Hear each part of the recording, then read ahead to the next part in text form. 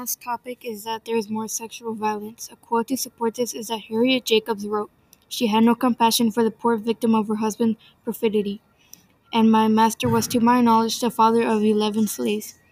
Harriet Jacobs' white slave master raped many of his female slaves, and the wife of Harriet Jacobs' slave master never confronted him and told him what he was doing was wrong. And there are some people that hurt in different ways of violence.